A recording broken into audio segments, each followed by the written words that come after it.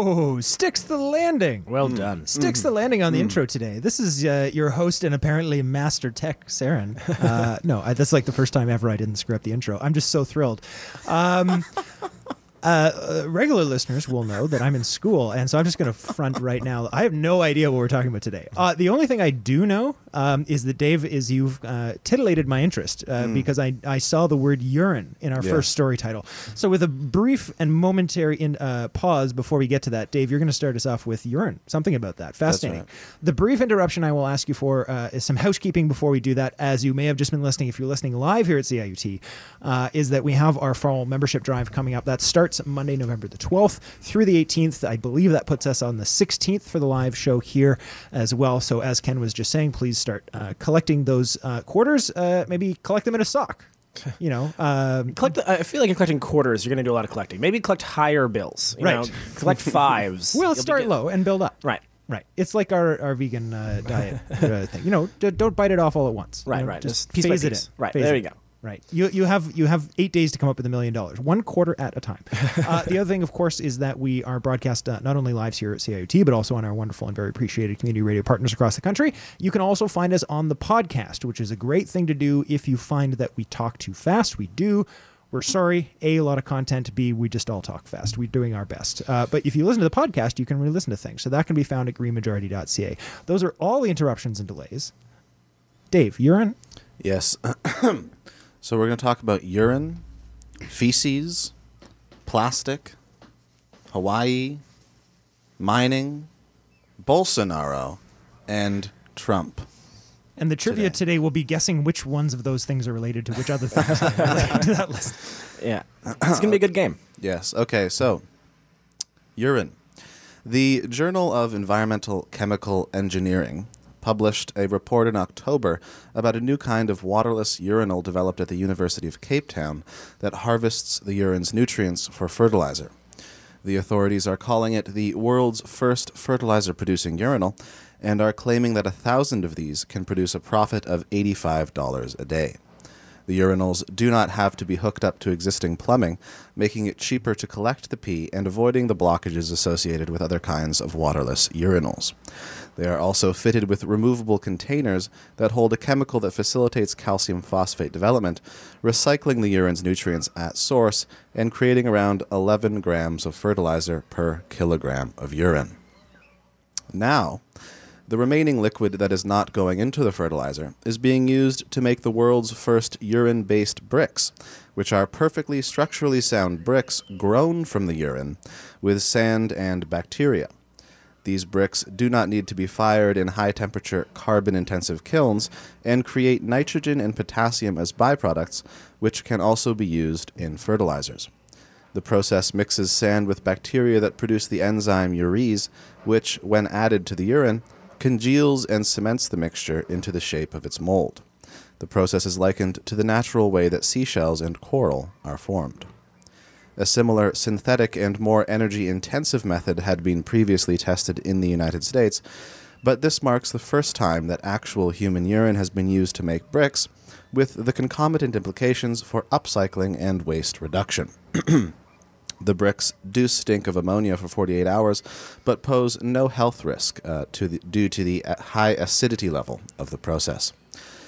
Dr. Dylan Randall of the University of Cape Town, one of the authors of the fertilizer-producing urinal study and one of the professors who supervised the BioBrick experiments, stated, quote, "If a client wanted a brick stronger than a 40% limestone brick, you would allow the bacteria to make the solid stronger by growing it for longer. The longer you allow the little bacteria to make the cement, the stronger the product is going to be. We can optimize that process." Rebecca Radcliffe, writing for The Guardian, states, quote, "By volume, urine accounts for less than 1% of domestic wastewater, but it contains 80% of the nitrogen, 56% of the phosphorus, and 63% of the potassium found in wastewater." AllAfrica.com states, quote, "Some 97% of the phosphorus present in the urine can be converted into calcium phosphate, the key ingredient in fertilizers that underpin commercial farming worldwide.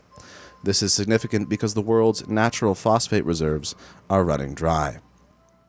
Randall also stated, quote, "In this example, you take something that is considered a waste and make multiple products from it. You can use the same process for any waste stream." The students Suzanne Lambert and Vuketa Makari, who have been working on the bricks, stated respectively, quote, "I see so much potential for the process's application in the real world, and I can't wait for when the world is ready for it." And, quote, "Working on this project has been an eye-opening experience. Given the progress made in the research here at UCT, creating a truly sustainable construction material is now a possibility." Thank you very much. I feel like whenever we get stories like this, I always end up on like two minds.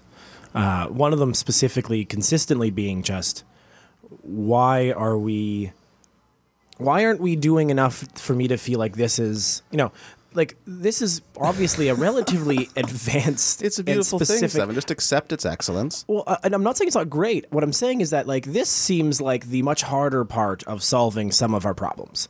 Like cleaning up the oceans and putting a price on carbon are things we've been able to do forever. Making urine into bricks is like so far beyond where I feel like we that is an incredible amount of scientific research and work to do, and it is great. Like it is good that we have a way to start looking towards more sustainable building materials, if only because of the fact that the number of currently unsustainable business materials that we're losing is high. What are we to do when we run out of sand is an important question. And if the answer is apparently urine, then I guess then we have an answer, at least better than previously not having an answer. Mm-hmm. But it still does feel like we're solving like let's say the world is ready for it. There is a level of this that is solving a problem that is decades out compared to the problems we're choosing not to solve that are 12 years out. But at the same time, it is good that we are moving in that direction, right? Well, it is good that we are finding ways to do this in some capacity. It makes me think of that this would be an excellent technology that the aliens who come and salvage our ruined planet like 200 years from now are going to be like, oh, great, we could totally use this. Yeah, it turns out they've got tons of phosphorus under that giant dead million-year-old used to be a lake thing over there. Yeah, it turns out that's all phosphorus. Huh, look at that. And they left us all the blueprints. What a bunch of dumbasses. Yeah. I would point out that they also include one line here that is, I feel like every news story about the environment has one line that should be distressing, but they gloss over. In this line that says, this is significant because the world's natural phosphate reserves are running dry. Just throw that in there that we're running out of phosphate. Yeah, it should be noted that each one of these stories seems to always have one other thing we're running out of. Try and find something in your medicine cabinet that doesn't have the word phosphate on the ingredients. Yeah. Seriously. There's a lot of phosphate in this world. But we should move on from urine to feces, I think. Yes, we are constructing stuff in the Yellow Brick Road. Oh, wow. Towards the witch's castle, after which we will unmask the wizard. When did you think of that joke? Did you think 3 days ago and you've been waiting? This morning. It was this morning. Wow, okay. Up all night. After a long night of brainstorming. Yeah. The Yellow Brick Road. All right, sorry, the feces. So, tiny pieces of plastic have been discovered in human feces for the first time, leading researchers to hypothesize that microplastics could be spread throughout the human food chain. Some microplastics are manufactured for cosmetics like exfoliating scrubs, while others are shed from items like packaging and carpeting when washing synthetic fabrics, or are created when larger pieces of litter are broken down in the environment, particularly in the oceans.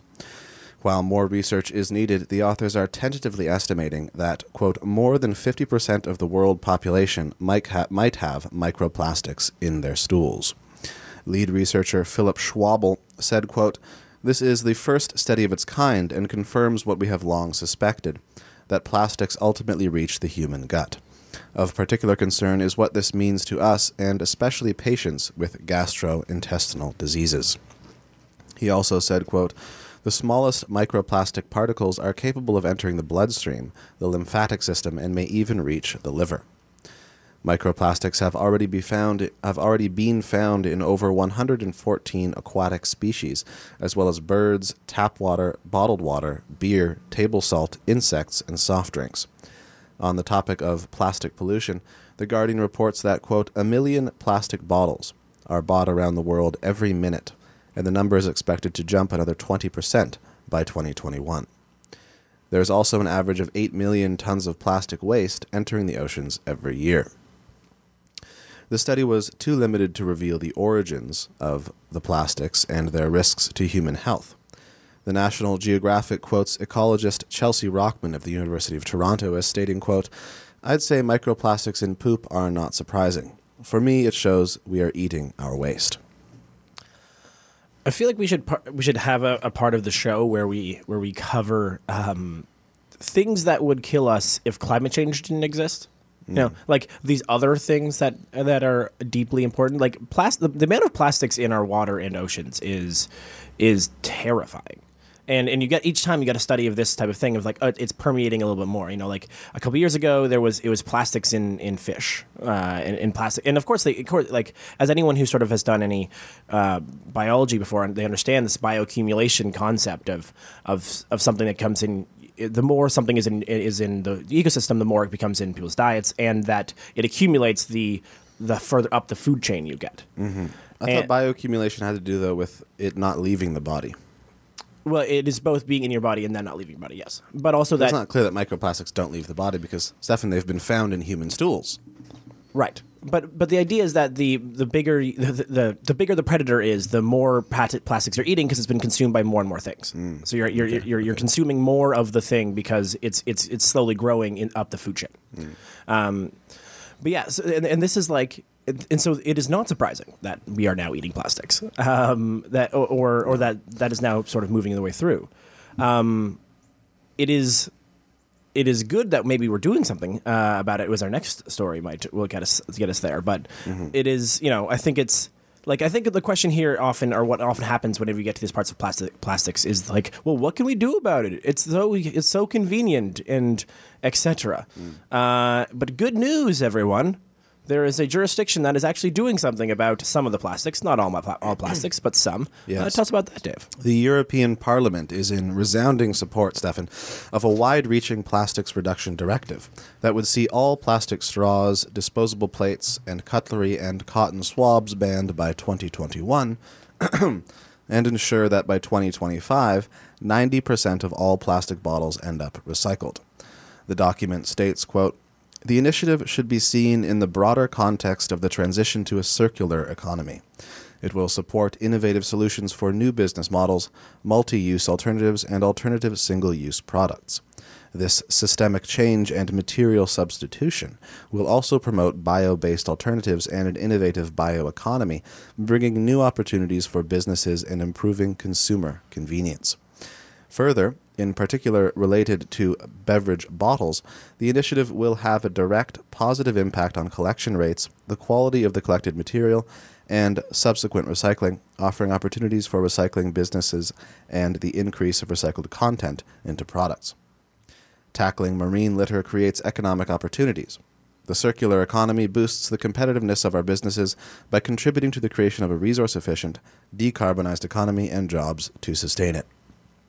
Innovation in product design to avoid plastic litter and microplastics, but also investments into marine litter prevention, for example in waste and wastewater treatment, in port reception facilities or recycling of fishing nets, and into sustainable alternative materials, products and business models can create jobs as well as strengthen technical and scientific skills and industry competitiveness in areas of growing global interest."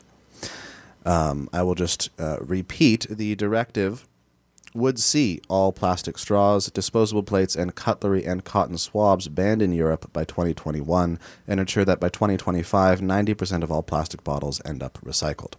If they hold a vote this month in the European Council, the law could be in place by the end of the year. All right. Well, that is at least... It is rare that there seems to be a policy that does seem to line up with reality. And while I'm sure that this particular initiative will have its detractors and will have its problems and will have everything else, I think it's important to start forcing this innovation this way, in this direction. Like, I think it's important to start being like, okay, what does a world without this much plastic look like? And often the argument for it is all these reasons why we start using it for all these things. But unless you start actually forcing people to try to learn another way or to do something another way, we're going to keep doing the easiest thing, which obviously is single-use plastics. And so it is it's in some ways nice to sort of see this shift towards, because that's what I was always said, to get to a circular economy type situation, you really do need some type of regulations to sort of begin to force that closed loop. Mm-hmm. You do need governments to start requiring businesses to deal with their own waste, or at least creating a robust marketplace for recycling. I don't think people fully understand the economics of recycling. There has to be someone who wants to buy the recycling, or it loses money. And you have to make sure that this recycling is done well, or again, it loses money. And so you're trying to create this loop, but you have to provide a business opportunity for the people who are picking it up. And I've seen, even in my daily life, where I work, one of the things we were doing for quite some time was recycling coffee cups, and then the place that was buying the coffee cups stopped buying the coffee cups. Because they were not making money on that process anymore. And so, unless you start creating these regulations that force some more circularity to these economies, we're going to keep doing whatever. Yeah, so no, we're time for break here, and I just really wanted to sneak something in on this point because we're going to change topics when we get back. Lauren will be joining us here after the break, but just really quickly on that one, about a year ago, I interviewed the person at the time who was responsible for Toronto's recycling system to confirm my earlier suspicions that yes, when they add a new thing to the recycling system, and I'm sure this is the same for a municipal recycling system near you, it is not because they suddenly developed new technology to recycle styrofoam. It's because they found a customer to buy styrofoam. That is how that system works, and that's how you need to think about it. The second thing, and I promise this is not a diatribe very quickly, is because I could make it one, but I won't. Well, that's very kind of you. Is just to hammer on that point you were just doing as well, which is that so often when we talk about any regulation to limit behavior and the damage of behavior that will happen if we don't limit it, the counter argument is a single word, or it's a single word preceded by which is the economy. And that's why on this show repeatedly, and I actually advocate other people do this for a very particular purpose, is when somebody says that to you about anything having to do with the environment, you say, so you're for slavery. Now, that's an obviously silly and ludicrous thing to say. The reason to say that is because it's not that simple. And so when they say, well, hey, that's not fair because obviously it's more nuanced than that, you go, right, and so is what you're saying. You have to get them to concede that the economy, quote unquote, is not an argument. Because it isn't. And it means that they're glossing over all the details where all of these important understandings actually happen. And so to create the opportunity for that conversation, give it a try. Accuse them jokingly of being for slavery to force the conversation to actually happen in an area where nuance and details and facts actually matter. That is my PSA on that point for this week. We're going to go to break right now. We're going to come back with Lauren. Honestly, the haters can hate. Just let the creators create and let the creator be judged. I mean, too many mistakes to be grudging. Besides, all of us lost without love. Just maybe some never get woke. We are back, and we are now joined by our correspondent, Lauren, who's going to jump in on us. Lauren, I believe Dave actually has a couple of options for you. You get to choose where to start, so I'm going to throw you over to Dave. Ooh, okay. Good morning, Lauren. Good morning, Dave. Would you like to start with the tech mine or Donald Trump? Let's start with tech. All right, here we go. So, public hearings have now closed for the proposed $20 billion mega mine in northern Alberta, which now enters a stage of closing statements. The joint review panel, composed of the Alberta Energy Regulator and the Canadian Environmental Assessment Agency, has just under 200 working days to submit a report to the Federal Minister of Environment and Climate Change. Environment Canada has argued that the mine, being so close to a bison range, proposes a high mortality risk for bison and migratory birds, such as the whooping crane. They also emphasized the inadequacy of current bird deterrent systems that are failing to prevent migratory species from nesting at active mining sites. The Athabascan Chipewyan First Nation condemned the government's inadequate environmental standards during the hearings, with Chief Alan Adams stating, quote, "The federal and provincial governments are the only ones who can regulate or legislate environmental policy. They keep getting recommendations from panels like this one that they ignore." While all groups that are considered Indigenous stakeholders in this case have signed agreements with the company proposing the mine, groups like Greenpeace argue that communities are forced to compromise since regulators have yet to reject a single oil sands application. The mine, owned by Teck and called Frontier, has a planned lifespan of 41 years and will greatly expand tar sands exploitation.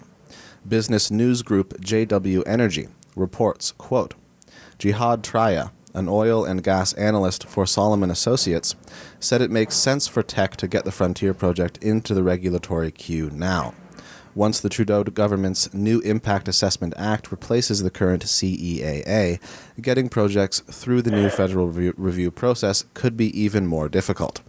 And at the provincial level, as part of its climate action strategy, the Alberta government has capped emissions from the oil sands at 100 million tonnes.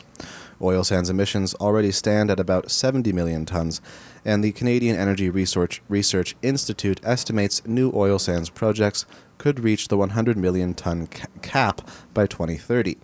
Traya said, quote, once they're in the hopper, they are now one of those projects that can fall under that CO2 cap. Man, so we've got because we really switched from good news to less good news pretty quickly there, right? Well, it's Canadian news. Okay, all Canadian news is bad news these days. What I find very briefly, the thing I will consistently be confused by, I guess is what I'll say, is how often is how a regulator has to at some point say no to something before I believe it is a regulator. Like I think you have to earn your chops as a regulator, and so if you literally have never not accepted something, then what are you doing? That's $25,000 in psychology, or well, you're a moderator maybe at best, but you're still like it to me there has to be. You have to have said no to something. Someone must have proposed something that was so unreasonable that you said no to. Every project is just so immaculate, Stefan. Well, and that's the thing I have a hard time. That's what I struggle with. But I want to send this to Lauren. Well, Lauren, what are your thoughts? I believe if my memory serves me properly, the only project I can remember that an energy regulator in Canada has ever nixed was the Mackenzie Valley Pipeline back in the early 90s, I believe. And I think that might have been because it came down to a single judge. Like, I think it was like the kind of thing where it was like, I don't know if I think like maybe a panel made a decision and then it was appealed and then it might have gone to a judge. And I think a judge ruled in favor of the Indigenous groups in opposition to it. That's the only time I can ever think of sort of like as a result of like a regulatory body shutting down I think a tar sands project. And I think, if I might be totally off on that, if any listeners are listening to me right now being like, Lauren, you're totally wrong, please let me know. Yeah, there was a non-tar sands related one in the Arctic that I think about a year and a half ago was shut down. Or at least stopped. Okay. But that was not tar sands related, so that does not fall under the thing you just said. No, yeah, so like that's the thing, like these things have been shut down, but I guess it's the idea that I think I don't know if these regulatory bodies just think of themselves as something completely different than what we're expecting. It's like they don't think of themselves as necessarily a gatekeeper canceling projects. They're just there to offer tweaks. You know what I mean? Like so maybe we need to entirely rethink what kind of regulatory bodies we need and what we're looking for out of them, because they're not there to shut anything down, and that's not sort of their prerogative. But anyway, that's sort of not even what the conversation's about. Just really quickly on that, it's reminding me a lot. I'm back in school, as I keep mentioning, and it keeps reminding me of a TA, which is like someone whose job it is to help you succeed. Right? They're going to coach you through the process to help you succeed, as opposed to like, I'm here to grade your test very aggressively to make sure that the seal of your the degree that you're getting is worthwhile. It's no. My job here is to get you through this process, right? Yeah. No. That's a really good analogy, actually. Yeah. These regulatory bodies are the TAs of the extraction world.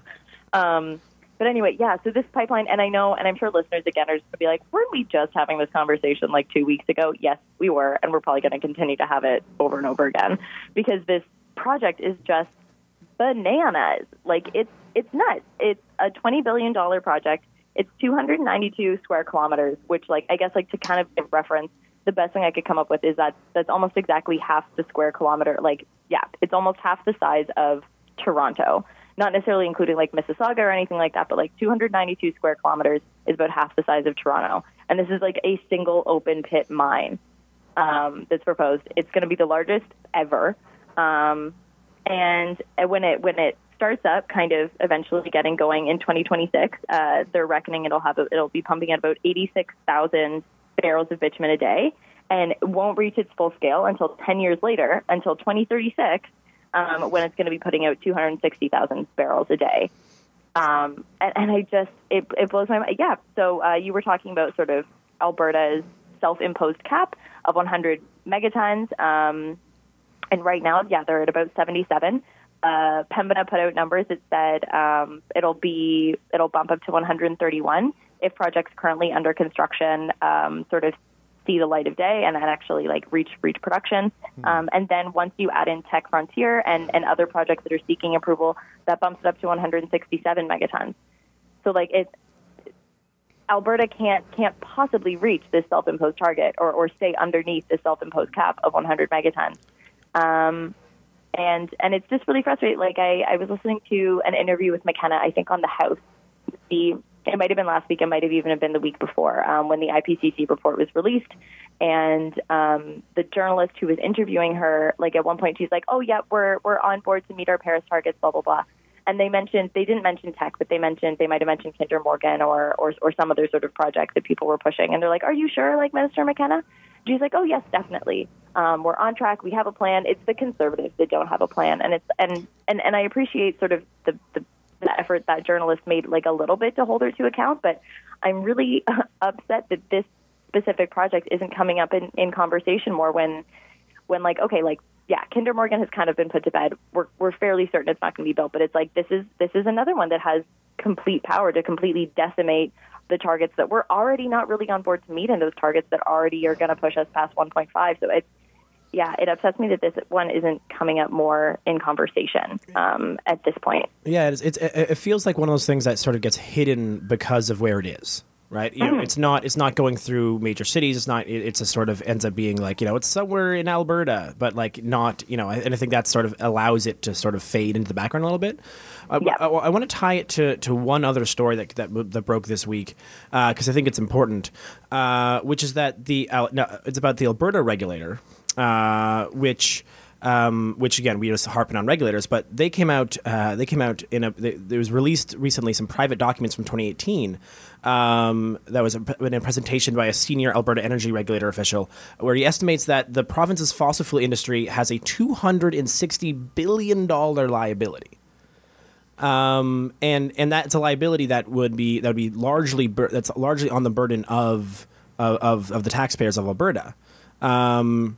With a particular note there that that this is well under the original estimation, well over the amount of money that we currently expected to be liable for. It was much lower. I think it was something like it's an extra $200 billion higher than what was previously stated.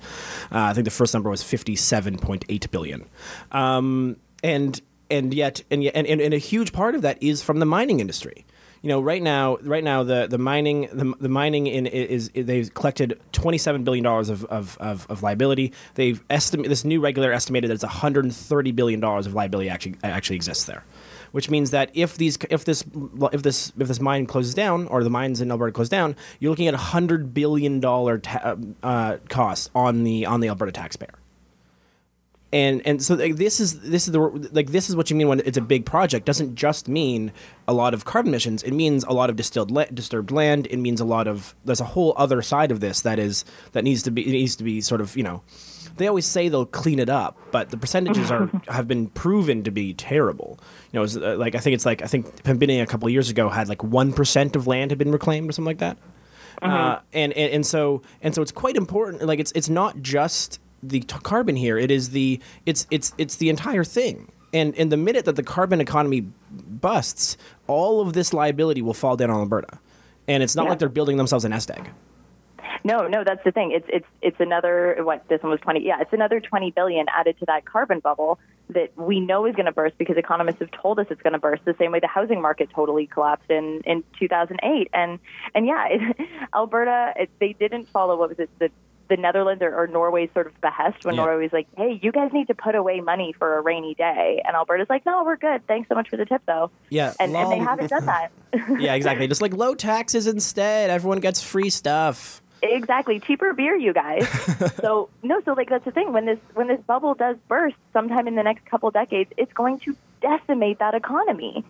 And yeah, I don't know. It's like I don't want to seem harsh and be like, and then they're going to come crying to the rest of Canada, because that's not sort of the attitude I want to hold here. But like, I don't know. I don't know what they're thinking. Well, no, I do know what they're thinking. It's short-term gain right now. It's money in pockets right now. Yeah. Which is what works for a 4-year election cycle. Or a quarterly business cycle, right? Like it's as if we've decided that everything should be decided in incredibly short-term timelines, and if you're not making money in the next quarter, you're fired. Mm-hmm. Yep. No, that's exactly it. So just really quickly before we go to break here, Lauren, one of the things I like about teching, is that I get to do little napkin math. People will say things, then I'm like, oh, I wonder what that actually is. So I called up the Google map of Toronto. And you're welcome to do this at home too and follow along if you'd like. So someone correct me if I'm wrong, but a square kilometers is like the total. So that's like both sides, right? So 292 square kilometers should be approximately 17.8-ish kilometers on all sides of a square, which would mean that if you're looking at your map of Toronto, one of the 4 sides of the size of this tech mine goes from the East Mall in Mississauga all the way to Evergreen Brickworks. And that's one of 4 sides of the square. So I'm actually going to put that up somehow on the website. But I think it would be really useful and really illustrative if you actually look at that. You can pick any 2 points, that just for our listeners in Toronto.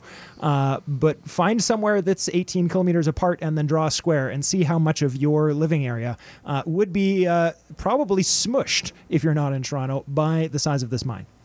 Mm-hmm. Yeah, because Stefan made such a good point. This mine is for so many Canadians, obviously not for folks living in Alberta, but like for so many Canadians, it's in the middle of nowhere. It means nothing to them. 292 kilometers in the middle of northern Alberta it's so distant and so far away from our everyday lives that it means virtually nothing.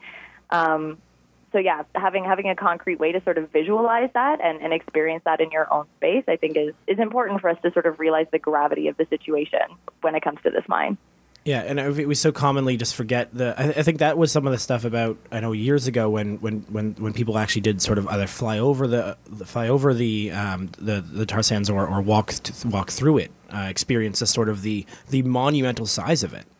Mm-hmm. And that, I think that is very similar, I think, actually to bring back to our first segment of the great garbage patch that's in the ocean. You don't really understand how big this is, like until you spend a day trying to sail through the garbage patch and it never ends, or you spend hours flying over these mines, and look at the machines that they have for digging things that look like post-apocalyptic war machines.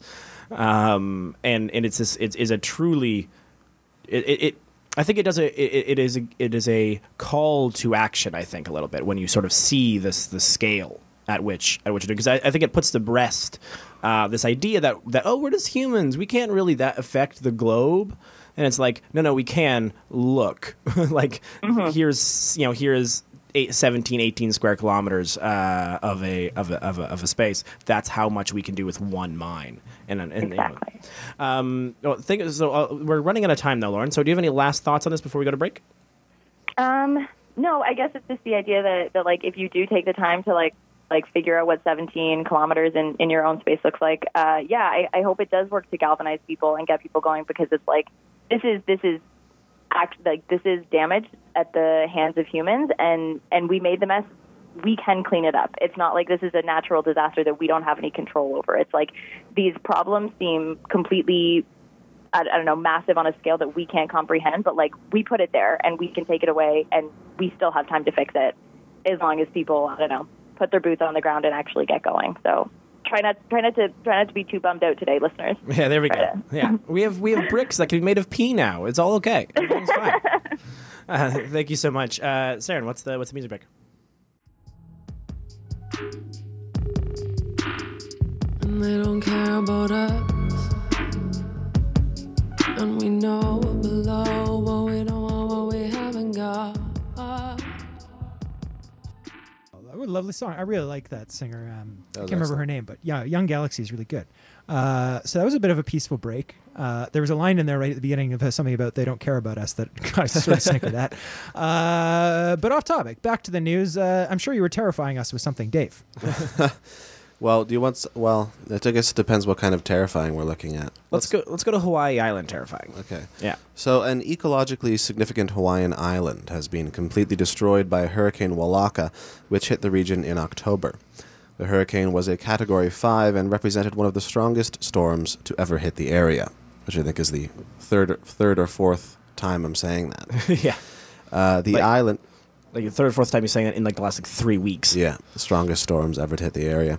The island, which was a half-mile long and 400 feet wide, was apparently a haven for the endangered green sea turtle and Hawaiian monk seal. Dr. Chip Fletcher of the University of Hawaii opines that rapid sea level rise is to blame, the speed of which means that islands cannot adapt to that change, leaving them vulnerable to big storms. Scientists had just begun researching the island's prospects in the face of climate change in July, and now, in a matter of months, the 1,000-year-old island has been wiped off the map. Fletcher stated, quote, "We wanted to monitor the island, so we are disappointed it has gone, but on the other hand, we have learned that these islands are far more at risk than we thought. I thought the island would be around for a decade or two longer, but it's far more fragile than I appreciated. The top, middle, and bottom of it has gone." 5 islands in the Pacific drowned under rising sea levels in 2016, and 8 Micronesian islands disappeared in 2017. Randy Kosaki, a senior official for the Hawaii Monument of the National Oceanic and Atmospheric Administration, stated, quote, "The take-home message is climate change is real, and it's happening now." It's not often that you bring a story that makes me just like my mouth open and like just like where I stare agape at the notes that you've prepared. But I think the fact that the way this man sort of stated the idea is like, oh yeah, it's a bummer that it's gone, but it taught us that that islands are really fragile. That's like that is a level of coming to terms with the destruction of people's lands that I just really kind of hoped I would not have to experience.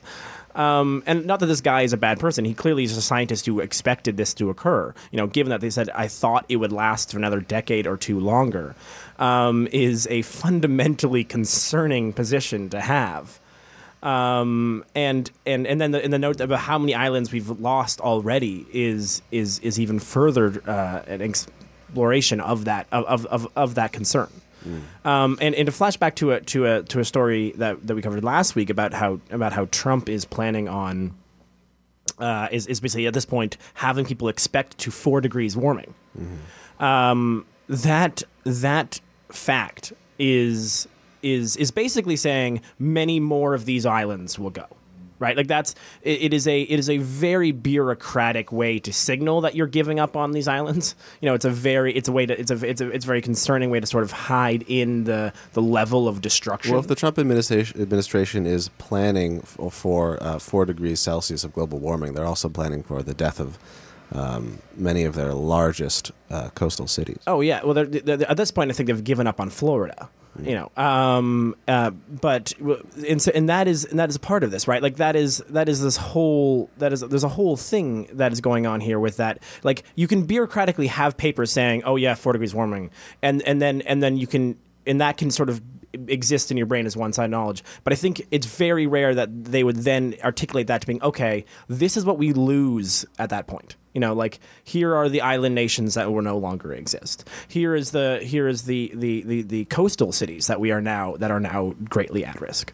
And I feel like the hidden deep in the transportation document saying it's 4 degrees Celsius worth expecting is contrasted with this fact is with the sort of overall destruction of that world is I think how bureaucracy hides violence.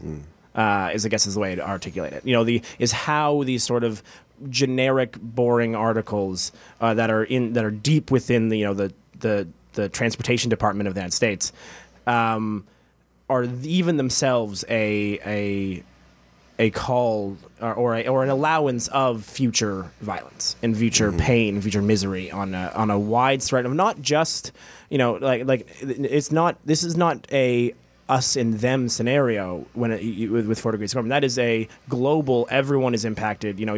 That is both losing actual parts of the United States as well as truly devastating in a lot of Pacific Island nations. And at 4 degrees, it's chaos. Yeah. Well, Manhattan might drown, but I got some cars to sell, Stefan. Yeah, exactly. Also, one of those Micronesian islands that is gone was, in fact, fun fact, the site of a famous battle between two rival Micronesian kingdoms back in the day.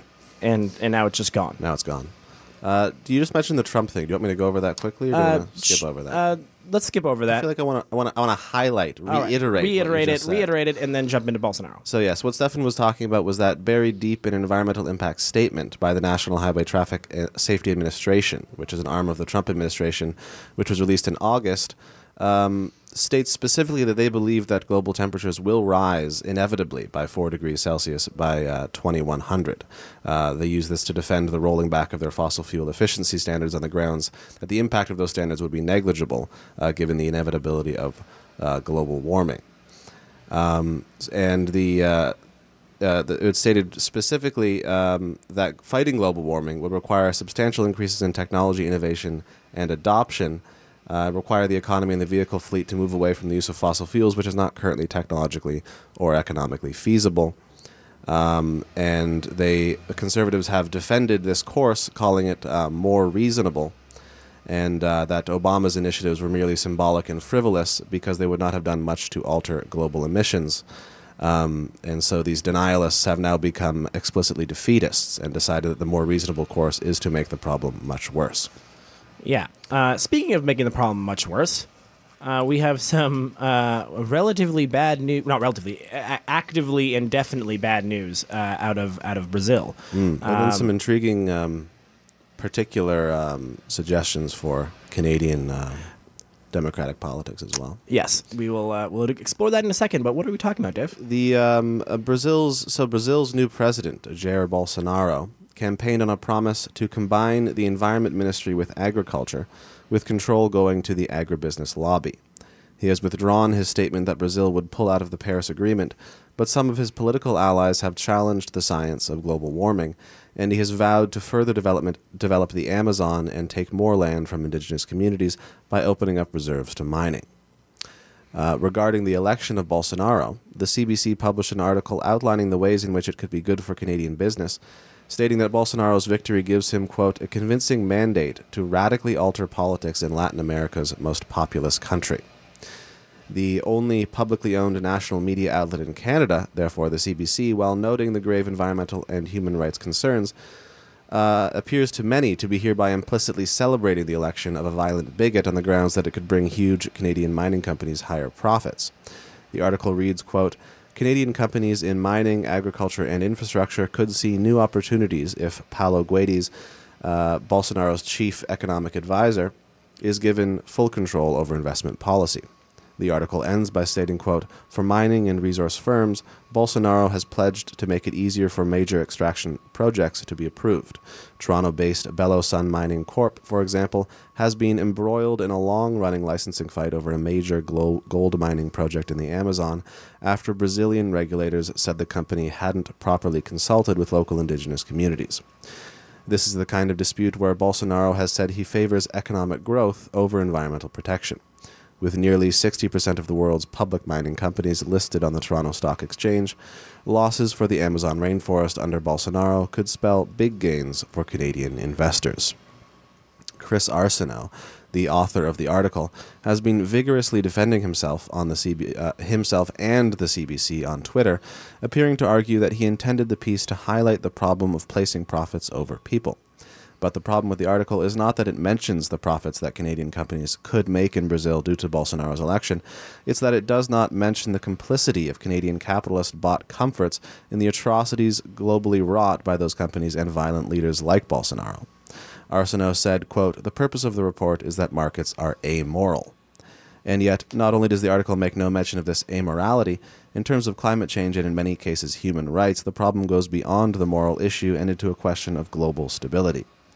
Certain critics liken the article to quasi-fascist corporate propaganda, whereas the author refers to it as business news.